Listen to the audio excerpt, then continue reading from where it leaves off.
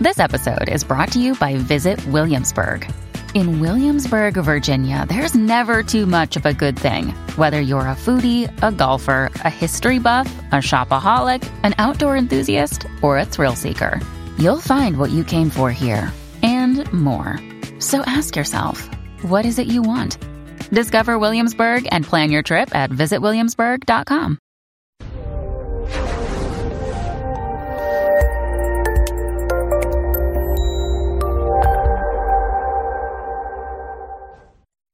This episode was pre-recorded as part of a live continuing education webinar. On-demand CEUs are still available for this presentation through All CEUs. Register at allceus.com/counselor toolbox. Today's presentation is going to be focused on compassion-focused therapy. So over the next hour, we're going to define compassion-focused therapy. We'll explore the underlying theory because CFT, which I'm going to call it from now on because compassion-focused therapy is kind of a big mouthful. This is sort of a new approach for most people. So we're going to look at the theory underlying it and figure out how it might be a nice addition to our toolbox when we're working with clients. Then we'll move on to identifying techniques used in CFT and their rationale. And finally, we'll theorize about how CFT might be helpful to your clients. And again, we want to look at the underlying theory as we go, and I want you to think about clients that seem to have not done as well as you would have hoped in counseling, especially if you use a cognitive behavioral approach. And think about whether any of the techniques that we're talking about or any of the theories that we're talking about here might ring true. I found working with clients over the years, sometimes the same information presented in a slightly different fashion will all of a sudden send off a light bulb. So just because you've talked about being compassionate or being kind to yourself, with your clients doesn't mean they necessarily wrap their head around it and doesn't necessarily mean they get it. At the end of the presentation, we're also going to talk about some of the reasons that people might be afraid to be compassionate to themselves or to other people. The healing properties of compassion have been written about for centuries. The Dalai Lama stresses that if you want others to be happy or to be happy yourself, you need to focus on compassion. So this is one of those things that we really want to drive home. And when we went into counseling, or at least for most of us, compassion is one of the things that we knew we had. We're like, I'm compassionate. I see suffering. I want people to help people stop their suffering. And, great. And it underpins a lot of the things that we talk about in counseling 101 when you were going through your intro classes about being attentive and focused and non-judgmental and all that other kind of stuff. But what we do in session doesn't necessarily translate to skills that the clients can take and use. So there's some techniques that we can talk about that will help them learn to be more self-compassionate. Compassion can be thought of as a skill that one can train in. Not everybody is super compassionate from the get-go. And some people have had negative experiences growing up. Some people have had harsh upbringings. So they tend to be more not compassionate. We can help people look for the silver lining. We can help people look for the compassionate way of viewing certain things. We want to help people focus on and practice compassion in order to influence their neurophysiological and immune systems. So, those are big words, but basically, if people are compassionate, and we've talked about this in other classes, they can trigger certain neurochemicals that can help calm this fight or flight reaction. Likewise, if they are harsh and aggressive and critical of themselves, they can trigger neurophysiological responses that trigger the fight or flight reaction. So we want to help people trigger the calming chemicals. Compassionate mind training refers to specific activities designed to develop compassionate attributes and skills, particularly those that influence affect regulation. Now, if you go in and you read some of the articles that I included in your class, you'll find that there are some names that pop up, specifically Marsha Linehan, when talking about compassion and distress tolerance. So some of the skills that are used in compassion focused therapy or CFT really build upon a lot of the skills you may already have. So what are some observations? Compassion-focused therapy and compassionate mind training arose from a number of them. First, people with high levels of shame and criticism have enormous difficulty being kind to themselves, feeling warmth, or being self-compassionate. So I want you to think for a minute, what are the psychological consequences for someone? And maybe think about a client who has difficulty being kind to themselves, feeling warm to themselves, or being compassionate, again, with themselves. How does that affect their psyche? How does that affect how they approach life? And how does that affect their relationship with others? Likewise, how does that affect if you can't ever be kind to yourself, if you're always being critical? What are the physiological consequences?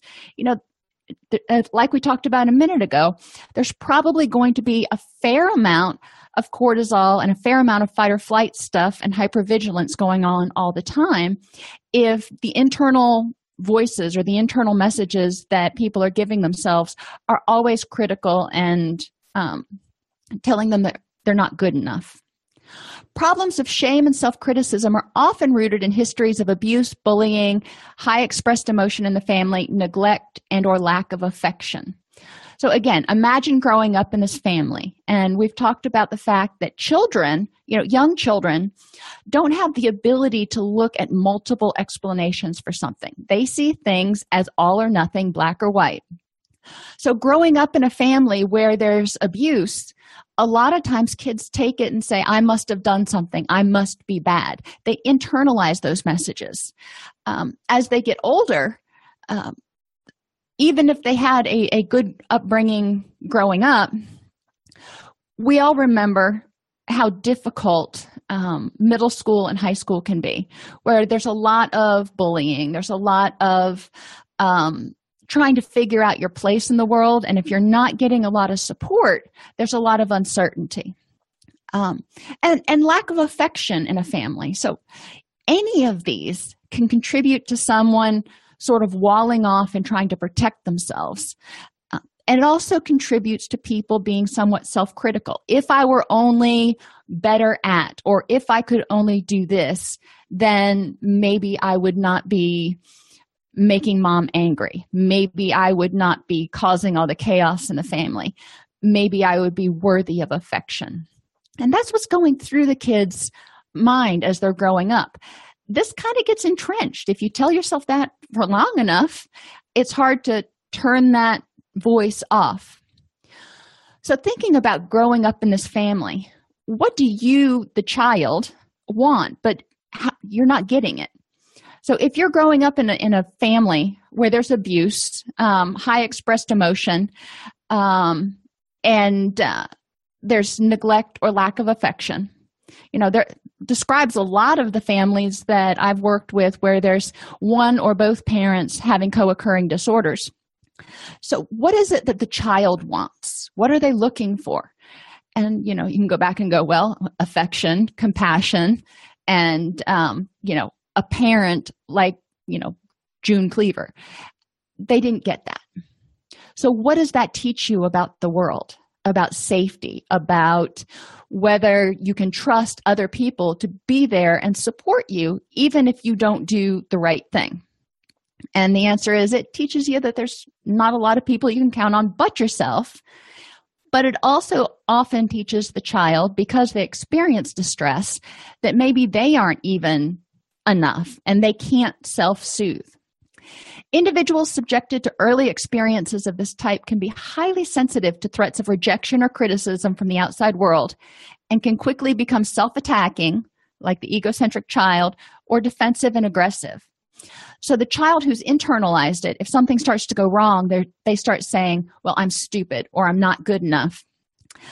Someone who may have experienced this a little later in life may have been able to sort of throw responsibility onto the other person and become defensive or aggressive. It's been recognized that working with shame and self-criticism requires a therapeutic focus on memories of early experiences. And this is very similar to trauma work. So it's important to look at what happened and the history of what led up to now and why people may be having difficulty being self-compassionate.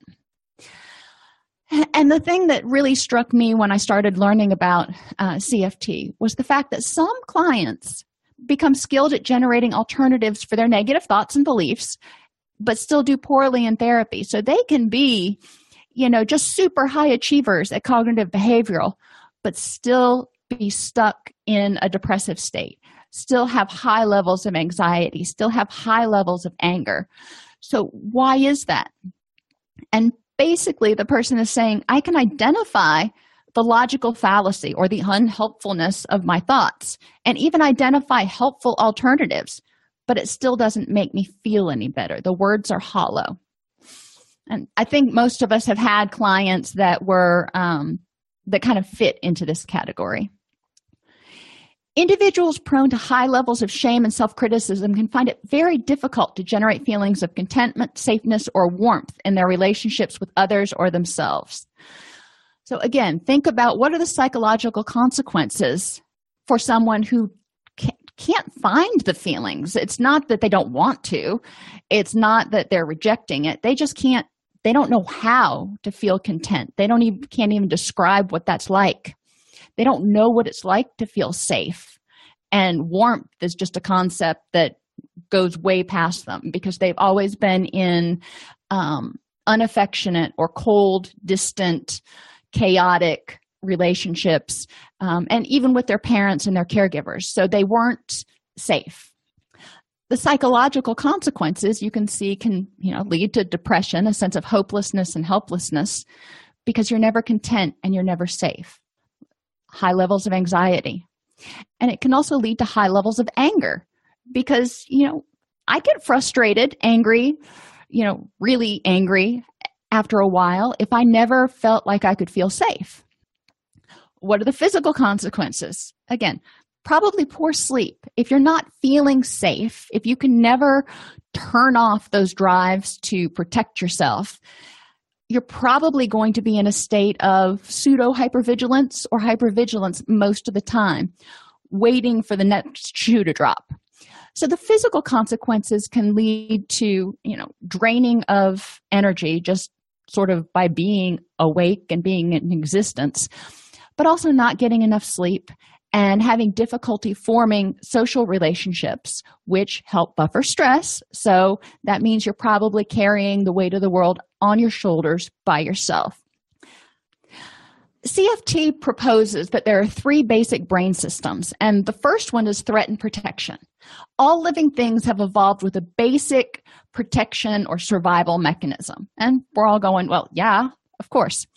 The behavioral outputs of the protection system include fight, flight, and submission. And we can all think of times where we've done one of those 3. The key is that sensitized schemas, so people have this schema that they use kind of too often sometimes because they've become hypersensitive to any inkling that there might be a threat. So they've overgeneralized threats, and threats are all around them, which means life is exhausting and it can create high levels of anxiety. But these sensitized schemas and strategies for threat detection become major influences in the way they perceive and navigate their world. They see the destruction, they see the threats around every corner, but they're not seeing the balances, the checks and balances of the good things that are there too. Yes, there are threats, that's just kind of life, but there are also really good things. And one of the things CFT wants to do is help people balance their perception of threat versus positive things. The clinician will identify, historically plot, and validate the functions and origins of safety strategies, partly to de-shame them. And this is something that I've done in a lot of my classes with clients and a lot of my individual sessions. We look at their coping behaviors. We look at their self-talk. We look at any of those behaviors that they identify as not helpful. And we say, why did you develop these? Because I believe that people do the best they can with the tools they have at any given time in order to survive. which kind of takes us back to the beginning. This is your survival mechanism, helping people understand how their behaviors and their reactions were basically creative survival strategies. Does it mean that they have to continue to use them? No. But instead of saying, that was a stupid choice or that was just a devastating thing to do, let's look at why you did that. In compassion-focused therapy, the focus is on understanding the function of a person's symptoms and difficulties in terms of safety strategies. And, y'all know I work a lot with people with addictions and co-occurring disorders, and this comes up a lot with addiction. When people start saying, well, I'm weak, it's a moral issue, I should be able to just quit, we look at the function. What is it that this drug or this addictive behavior is doing for you? It's serving a purpose. We can find other ways to meet that need, hopefully, but it is serving a purpose right now. So let's look at it in terms of you were doing the best you could with what you had before you came to counseling. And now let's explore some other tools in the toolbox. The next system is the drive and excitement. Animals and humans need emotion and motivational systems that direct them toward important rewards and resources. From the time we're born, we have this desire for affiliation. From the time we're born, there's a release of oxytocin when there is, mother baby or dad baby, person to baby contact. And this is a calming, rewarding interaction. The function of drive and excitement system in humans is to give us positive feelings that energize and motivate us to seek out the basic things for survival. Think about that Maslowian hierarchy: food, sex, and friendships. We need to have our biological needs met, and to a certain extent, our relational needs met. If people take cocaine, amphetamine, or any other sort of stimulant, this is the system they're likely to stimulate. Why? Because it's ramping them up. It's getting them excited about doing something.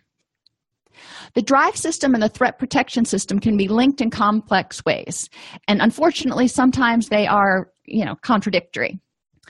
The drive system may say we need to avoid rejection, which means we may need to put ourselves out there in a way that we could experience rejection. So the drive and threat protection system are constantly in this sort of little battle saying we need to do what we need to do to get what we need, but how much risk are we willing to take? Some ways that this can be seen are in the way we work to avoid rejection, doing things we shouldn't to please other people, or status seeking. A lot of our clients who are highly critical of themselves think they should be able to show more, think they should be able to demonstrate to the world how worthy they are of everything else. They're trying to prove to themselves at the same time that they are worthy and competent, etc., instead of and focusing on those external examples of their worthiness. And the third system is the contentment system. When a person or an animal, thinking of sentient beings, are not threatened or seeking resources, they can become, not they do, but they can become content. Contentment is associated with a positive calm, positive aspects and sense of well-being. It's not just the absence of threat. So when we talk about relaxation, when we talk about meditation, when we talk about mindfulness, it's about getting to the state of calm where you're not in a state where you're trying to seek something. You're not in a state where you're trying to protect yourself from something. You are good in the moment with whatever it is. The evolution of attachment behavior utilized the contentment system and enabled signals of caring and kindness to have soothing qualities that activated positive effects linked to feelings of well-being, safety, social connectedness. This is sort of the social safeness system within contentment. And like I said earlier, the infant is born with this social safeness system. When the mother and child are together, there's a release of oxytocin. This is one of the reasons that kangaroo care is so important, especially in premature and sick infants, because it helps them calm and soothe themselves. Compassion-focused therapy and compassionate mind training are directed at facilitating development of the soothing and social safeness system. What we're doing is trying to get people to release their adherence to the threat system, where they're constantly looking for threats, and focus a little bit more on self-soothing and being content with where they are, instead of saying, I have to be over here, or I have to earn more, or I have to run faster, or I have to do this. Just being content in the moment. The contentment system has been significantly developed with the evolution of attachment behavior. The key point is to recognize the importance of caring behavior in stimulating the soothing and safeness system, and thus soothing over-arousal and distress in the individual, which, I've said several times, releases oxytocin. When someone experiences being cared about, either by themselves or by another person, it helps them actually calm down. It releases some chemicals, opiates and oxytocin, that can help them turn down, maybe not turn off, but turn down that fight or flight reaction, so they can say, it's okay that I'm not going to reach this particular goal today. There's increasing evidence that it reduces sensitivity, especially to socially threatening stimuli and fear circuits in the amygdala. So if people can learn to be kind and supportive of themselves instead of judging and saying, well, you shouldn't be afraid of this, repeating to themselves the shoulds, the coulds, it's really helpful in helping them self-soothe, so they can turn down those fear circuits and they can say, you know what? I can do this. I've got this. Heightened sensitivity and overactivity of the threat protection and or drive systems is a common problem in people with high shame and self-criticism. So let's think about that. High shame means they feel guilty for some things that they've done, so they're telling themselves they're bad. The threat is the threat of rejection. And self-criticism is, again, that threat of rejection, but also self-rejection, almost in a protective way, to reject yourself before anybody else can reject you, but also to motivate, if you will, and I use that term very loosely, motivate yourself to try to do better to avoid rejection. The soothing system provides relief and calming, but it's insufficiently accessible to people who have a high threat system. So you can't be soothing and hyper aware at the same time, which makes it difficult for the person to feel reassured, calmed, or soothed when they generate believable alternative thoughts or engage in helpful behaviors. So this is that person, again, who does really well in CBT, and they're like, I got this. I understand the logic behind it, but it doesn't change how I feel. Doesn't change what my emotions are. It doesn't turn off the critic in my head, because there's the critic still going, yes, but. This system is particularly sensitive to interpersonal cues of social safeness, acceptance, and being cared for. This is what we're modeling. This is what we've been taught through our entire career to model: a situation where someone can feel safe, accepted, and cared for in the therapeutic environment. We also want to help clients replace self-criticism with self-kindness. So when we hear the negative self-talk, or when we hear them going down that road where they're looking at the threats, we want to ask them to step back and take a broader look at it in terms of self-kindness and looking for the positives. Attributes of compassion. In compassion-focused therapy, compassion is understood in terms of specific attributes and skills.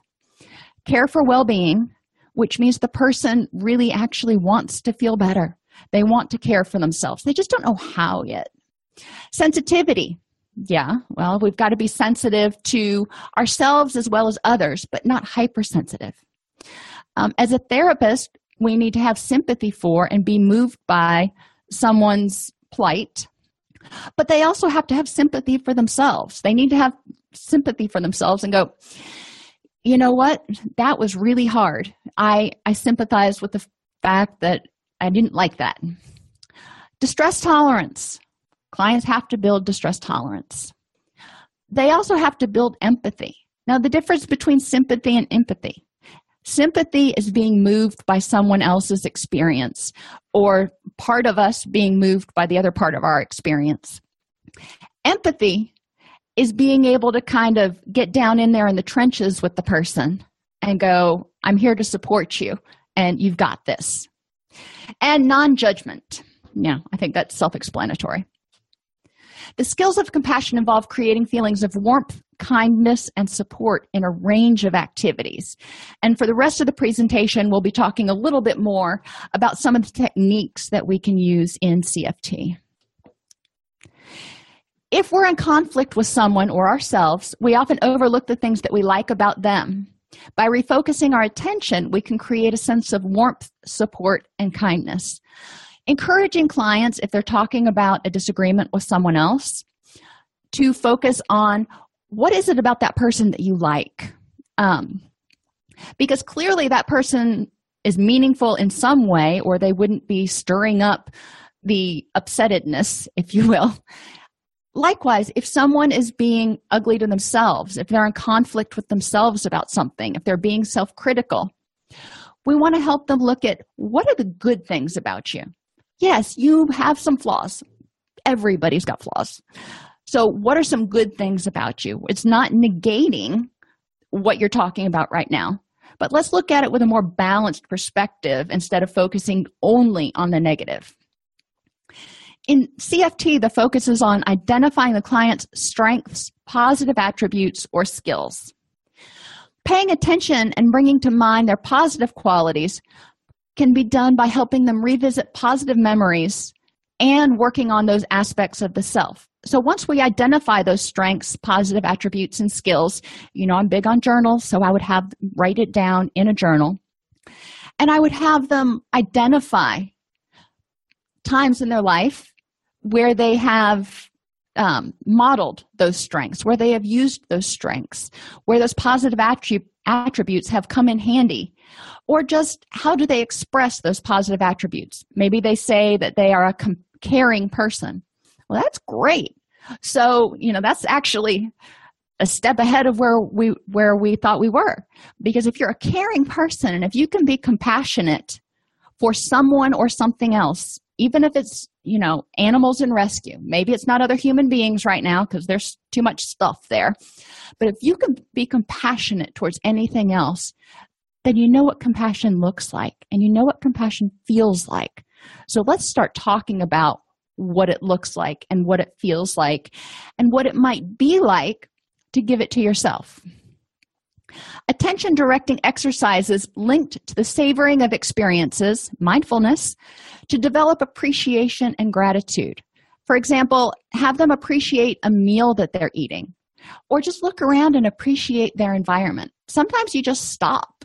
Well, maybe not everybody does, but I actually take it literally. I stop and smell the roses. If I see a flower or a butterfly, I will stop and go over and look at it. And the poor little critter's probably going, oh my gosh, a monster has come to kill me, because I get all up in their business. But noticing the little things, appreciating the little things, and the gratitude of being able to just experience it in that moment is something a lot of self-critical people don't do because they're so driven to try to reach a state where they don't have to be self-critical. But what's the catch? They're never going to be satisfied, because being satisfied is scary. And we'll talk about that in a few minutes. But hold on to that thought for a minute. They will never be satisfied, because if they are, that's a terrifying concept.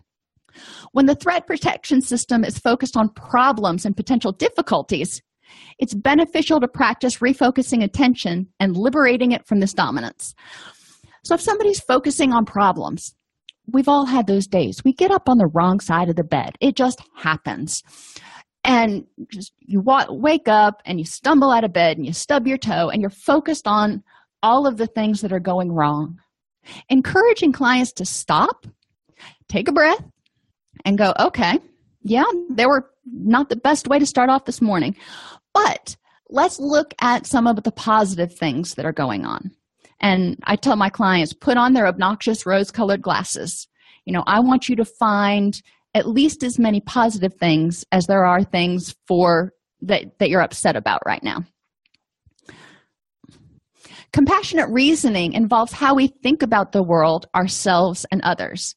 There are people who think the world is a very scary, unfriendly, unwelcoming place. And there's a reason they feel that way. That behavior, those thoughts, those schemas have been shaped over time.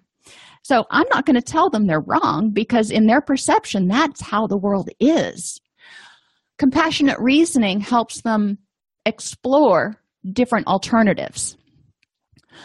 Logic is not enough. Evidence is secondary to the experience of being helped and supported. So when we're doing compassionate reasoning, you can come up with all those reasons that life isn't so bad.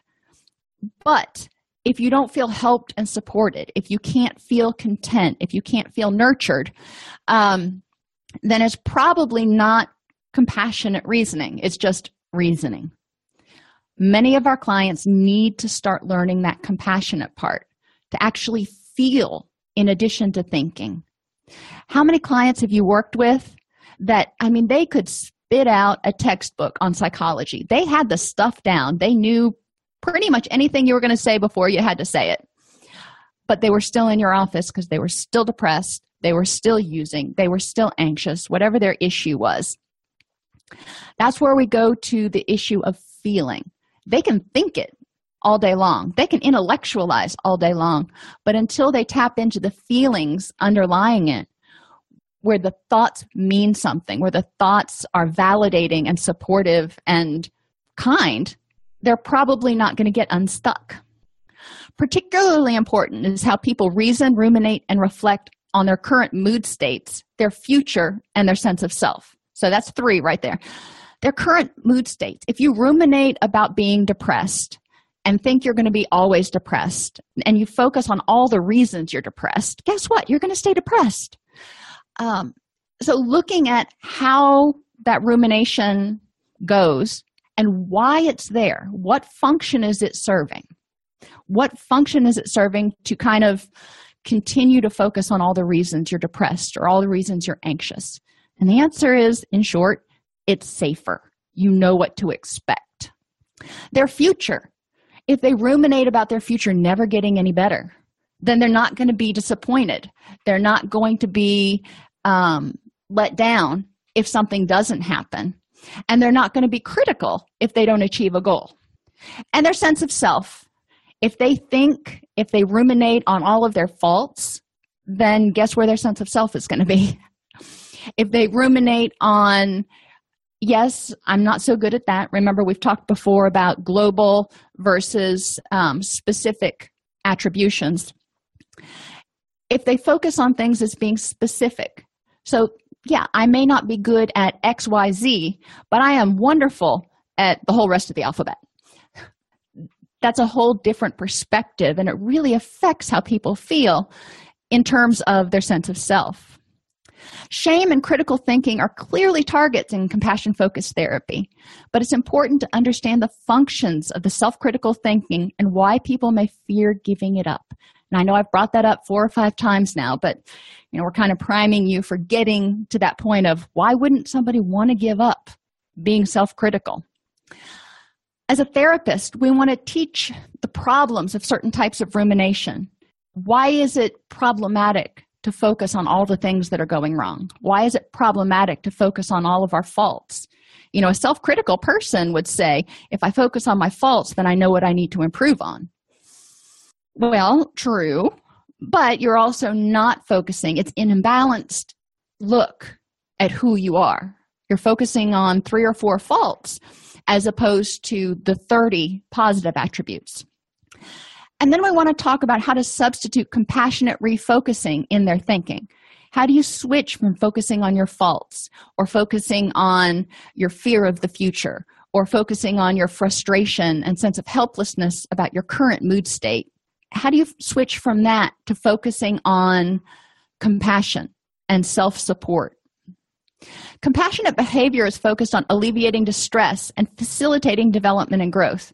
For example, When the person has to engage in a difficult or frightening behavior, they'll try to create an encouraging, warm tone in their minds with supportive thoughts.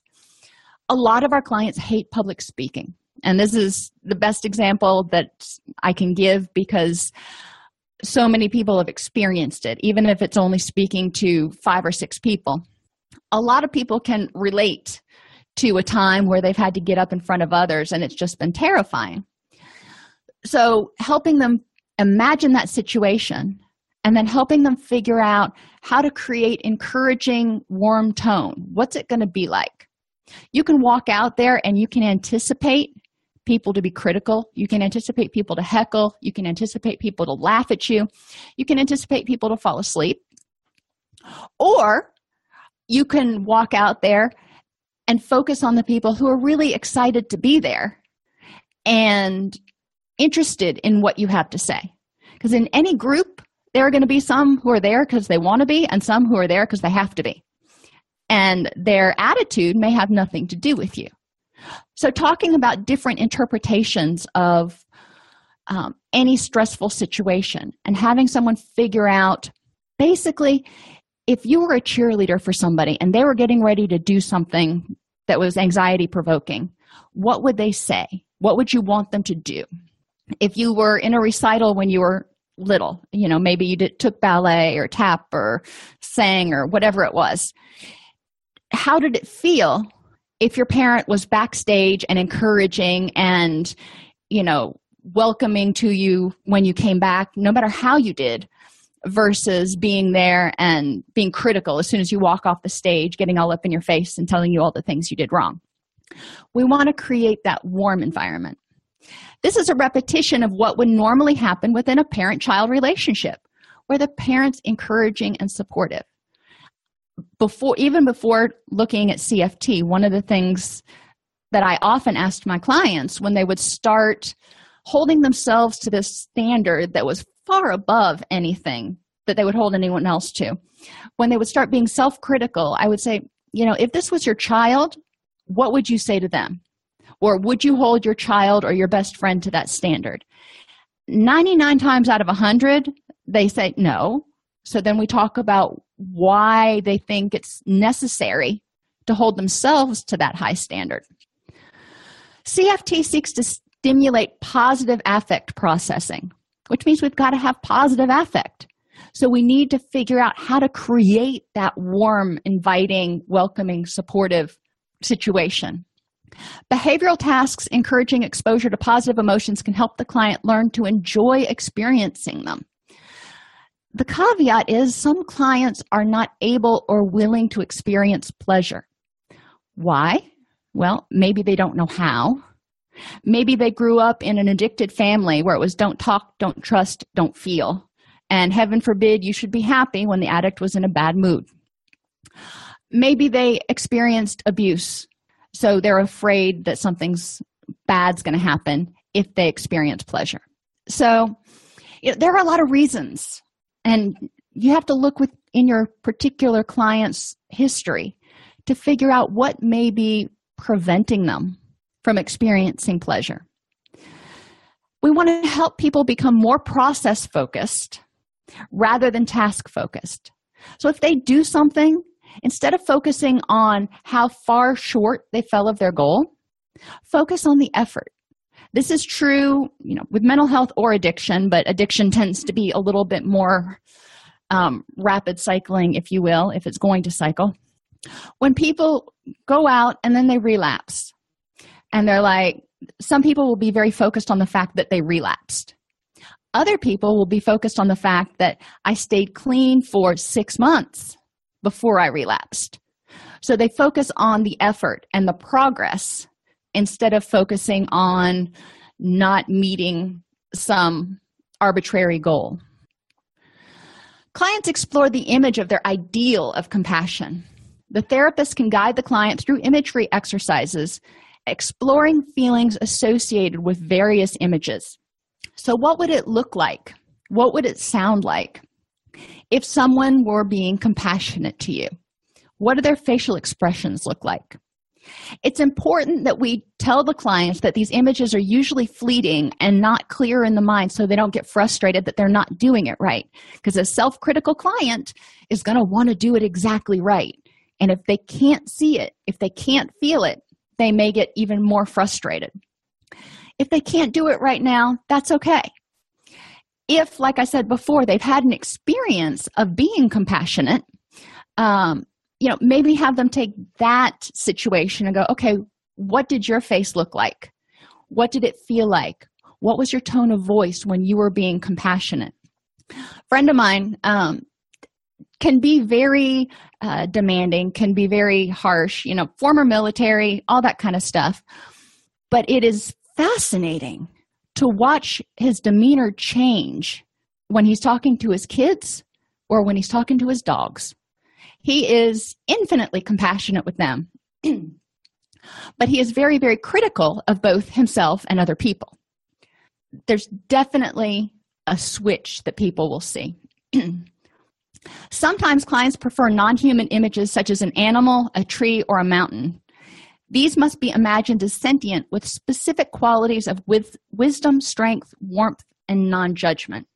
Basically, what you envision your parent being or the ideal parent being. We also can have the client imagine themselves as highly compassionate and explore their sense of age, facial expression, body posture, voice tones, and styles of thinking. So encouraging people to go, is there a time, or if you are compassionate, what would it look like? One thing we want to do is encourage clients to practice each day at becoming their compassionate self. When they're using appropriate facial expressions, voice tones, and ways of thinking. And one of the things we talk about in addiction recovery is fake it till you make it. Now, they're not going to be able to be their compassionate self all day long, probably at first. Encourage them to do it for an hour, maybe an hour in the morning and an hour at night. Being compassionate with themselves and not pushing, listening to where they are, that also increases mindfulness. If they're being compassionate, then they're aware of themselves in the moment in a non-judgmental fashion.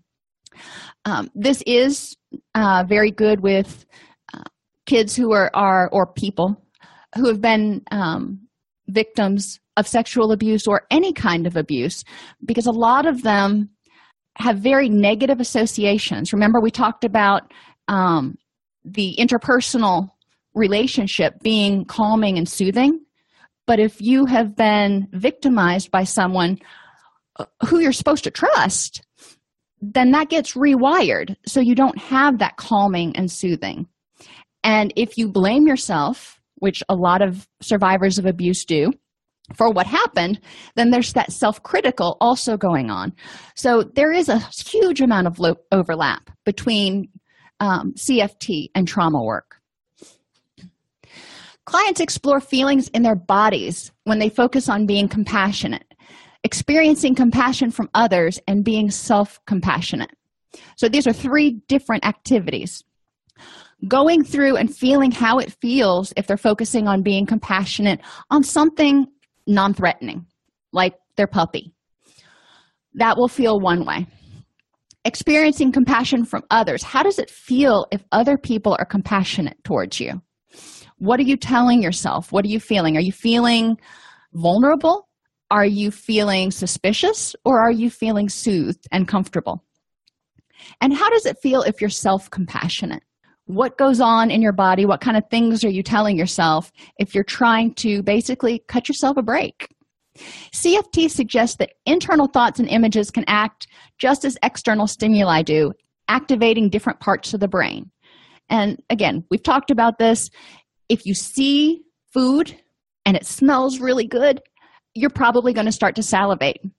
But you can also think about your favorite meal to eat without even seeing it or smelling it, and likely you will start to salivate. The same thing happens if you imagine yourself being in a hostile environment, or if you create a hostile environment in your own mind. The abuse, the negativity is still the same. Therapists can ask clients to consider how they would feel if someone kept putting them down, undermining their confidence, and becoming angry with them when things didn't go well. Usually clients can identify the feelings of anxiety and depression and can recognize that this is because critical signals stimulate their threat protection system. So they know when they're bullied, they're going to feel threatened.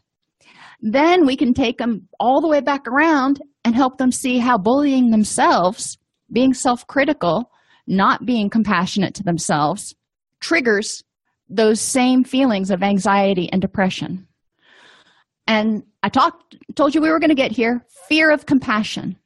Many clients cannot easily access the soothing and social safety system that underpins compassion. Much of the work that you would do in CFT addresses people's fears and resistances to becoming self-compassionate and compassionate to others. Now, some clients will be able to do one or the other, but not both. And some clients won't be able to do either one at the beginning. So figuring out what they can do and working from there. Signals of kindness and compassion from another person will reactivate the attachment system and memories and feelings within that system, which may trigger considerable sadness and grief. And this is the key part. If a person starts to feel cared for, if a person starts to feel like there's a relationship, the attachment system is triggered. But if they have been abandoned before, if they have been hurt by those who are supposed to take care of them, then it's going to be traumatic to start feeling those feelings again. Because as soon as they feel it, they will remember what happened the last time they felt that way, and it didn't end up so well. The compassion-focused therapist will help to normalize, validate, contain, and work on those feelings. So when someone starts to feel anxious as they are experiencing compassion, our job is to help them work through it. Some people find compassion-focused imagery physiologically stressful due to prior trauma, abuse, or abandonment history. Some systematic desensitization can really be useful in working with this, because as people start to feel that compassion, that fight or flight system gets triggered. They're trying to protect themselves from a threat. They don't want to feel that abandonment or abuse again. So using systematic desensitization, we can help them calm themselves down, get refocused using mindfulness in the present moment, and learn to tolerate the distress, as well as balance out those systems and look at what's going on now and recognize the artifacts from their past. Some clients have negative beliefs about compassion as being soft, self-indulgent, or not deserved. I can imagine a parent telling a child that. I can imagine a child internalizing that. If they, when they're growing up, if they're always being pushed, if they're always being driven to be number one, and any rewards they get, any support they get, is predicated on them being the best. Exploration might reveal that the individual is afraid that if they give up self-criticism, they'll become lazy, unpleasant, or unlovable. Well, they probably got that message from somewhere. Or they may be punished for self-compassion by paying for it later or having it taken away. Everything ends, everyone leaves. We've probably heard that from our clients at one time or another. Depending on what causes or where these thoughts came from, will really affect how you work with it in therapy.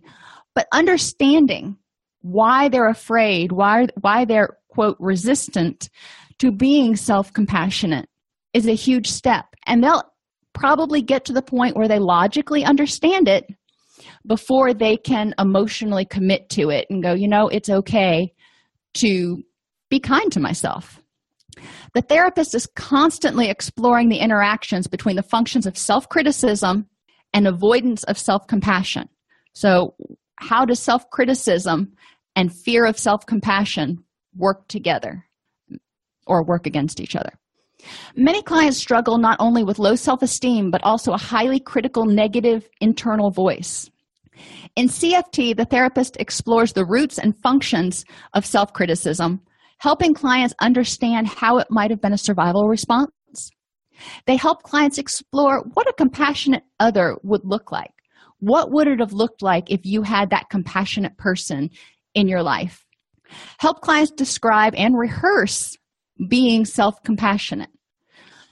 Maybe you can start out with when you've been compassionate with someone else. Maybe it's your child, maybe it's your dog, maybe it's, who knows what it is. How did you look? What were your facial expressions? What was your body posture? What did you do differently? Now, I want you to take that and practice it the next time you hear yourself being self-critical. It explores the interaction between self-criticism and avoidance or fear of self-compassion. So if you're being self-critical, it's going to be hard to be compassionate at the same time. I mean, they're kind of opposite ends of the spectrum. We will explore the sensations and fears associated with self-compassion. Some of the sensations can be as strong as making someone nauseous. Other times it can trigger a panic attack. I mean, this is a really strong ingrained drive that we have. So uprooting that and, kind of basically saying, well, let's take how you perceive the world and turn it on its head is really anxiety provoking for some people. So start low, go slow, and help people explore the sensations so they can de-escalate as their anxiety starts to go up before it gets out of control. And we'll help clients understand why compassion in the present may cause so much distress due to unresolved attachment issues from childhood. So these are just a few of the things that the CFT therapist will do. Obviously, we're almost at the end of our time, so an hour wasn't nearly enough time to cover CFT in depth. There are a lot more readings. You can get them either from the Center for Compassion-Focused Therapy or New Harbinger Publications. And, I would recommend a lot of these books. They're highly recommended, highly rated. And Paul Gilbert himself wrote, and I don't know if you can see my cursor, The Compassionate Mind. So that's one, obviously, if you're really interested in CFT, I would probably recommend starting with. And some questions that came in.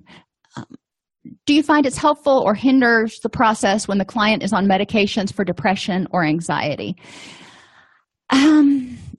I really think that if the medications are being used correctly and the person's not just using so many meds that they're just completely numb, the psychotropic meds often help take the edge off. So people have the energy and the ability to focus without having it get out of control. The books for the clients, CFT Made Simple is a really good, any of the Made Simple books by New Harbinger, for example, are good primer texts for clients to use because they're workbooks. I would definitely suggest looking at Amazon and some other places to see if you can get some ideas. I've included in your classroom, there's a link to I think it's an 82-page text that is written and geared toward client usage. So actually, I would start there before I'd start buying any books and see what it has, what activities are in it. You can also Google compassion-focused therapy activities or worksheets. And just like most other theories, there's a lot of worksheets that people have made and put online for free. So you can go and see what seems like it would work for your clients, or send them to go look at it and see if they can find or see what they find that appeals to their particular learning style and preferences. One of the nice things with compassion-focused therapy is it can be incorporated with other techniques. It's not something that you just have to be a CFT therapist and that's it. There are trainings. The Center for Compassion-Focused Therapy is actually based in New York, and you can become a certified CFT therapist if that is something that appeals to you. So that you can go online and look at what they have to offer, as well as reading the journal articles. I will have an in-depth 15-hour multimedia course, some video, some text ready by the beginning of next week on CFT that will give you credit, if you will, for doing additional readings and doing more in-depth study if this is a theory that you think you want to pursue for your practice and with your clients. When working with adolescents, adolescents span such a broad range. Obviously, if you're working with your younger adolescents, they're not going to have the frame of reference necessarily as others, but most adolescents know what kind of parent they wish they had, or what it feels like if someone's ever been compassionate to them. And most people have had someone somewhere in their life be compassionate to them. They may have rejected that person because it felt so scary and felt so strange, but they'll probably be able to go, yeah, that person was kind of nice to me. Having them play off of that, having them really explore what compassion means, because a lot of adolescents are going to kind of roll their eyes as soon as you start saying compassion, because they're like, oh boy, let's give ourselves a hug and just move on. And that's actually kind of what my daughter said when I was telling her about this presentation today. So, helping them conceptualize it in terms that are meaningful to them so they can be less self-critical, focusing on their strengths. And that goes a long way to helping them get into that compassionate state of mind. Okay, if there's no other questions, the quiz is available for you in your class, and I will see you next week. If you enjoy this podcast, please like and subscribe either in your podcast player or on YouTube. You can attend and participate in our live webinars with Dr. Snipes by subscribing at allceus.com/counselor toolbox. This episode has been brought to you in part by allceus.com, providing 24/7 multimedia continuing education and pre-certification training to counselors, therapists, and nurses since 2006. Use coupon code Counselor Toolbox to get a 20% discount off your order this month.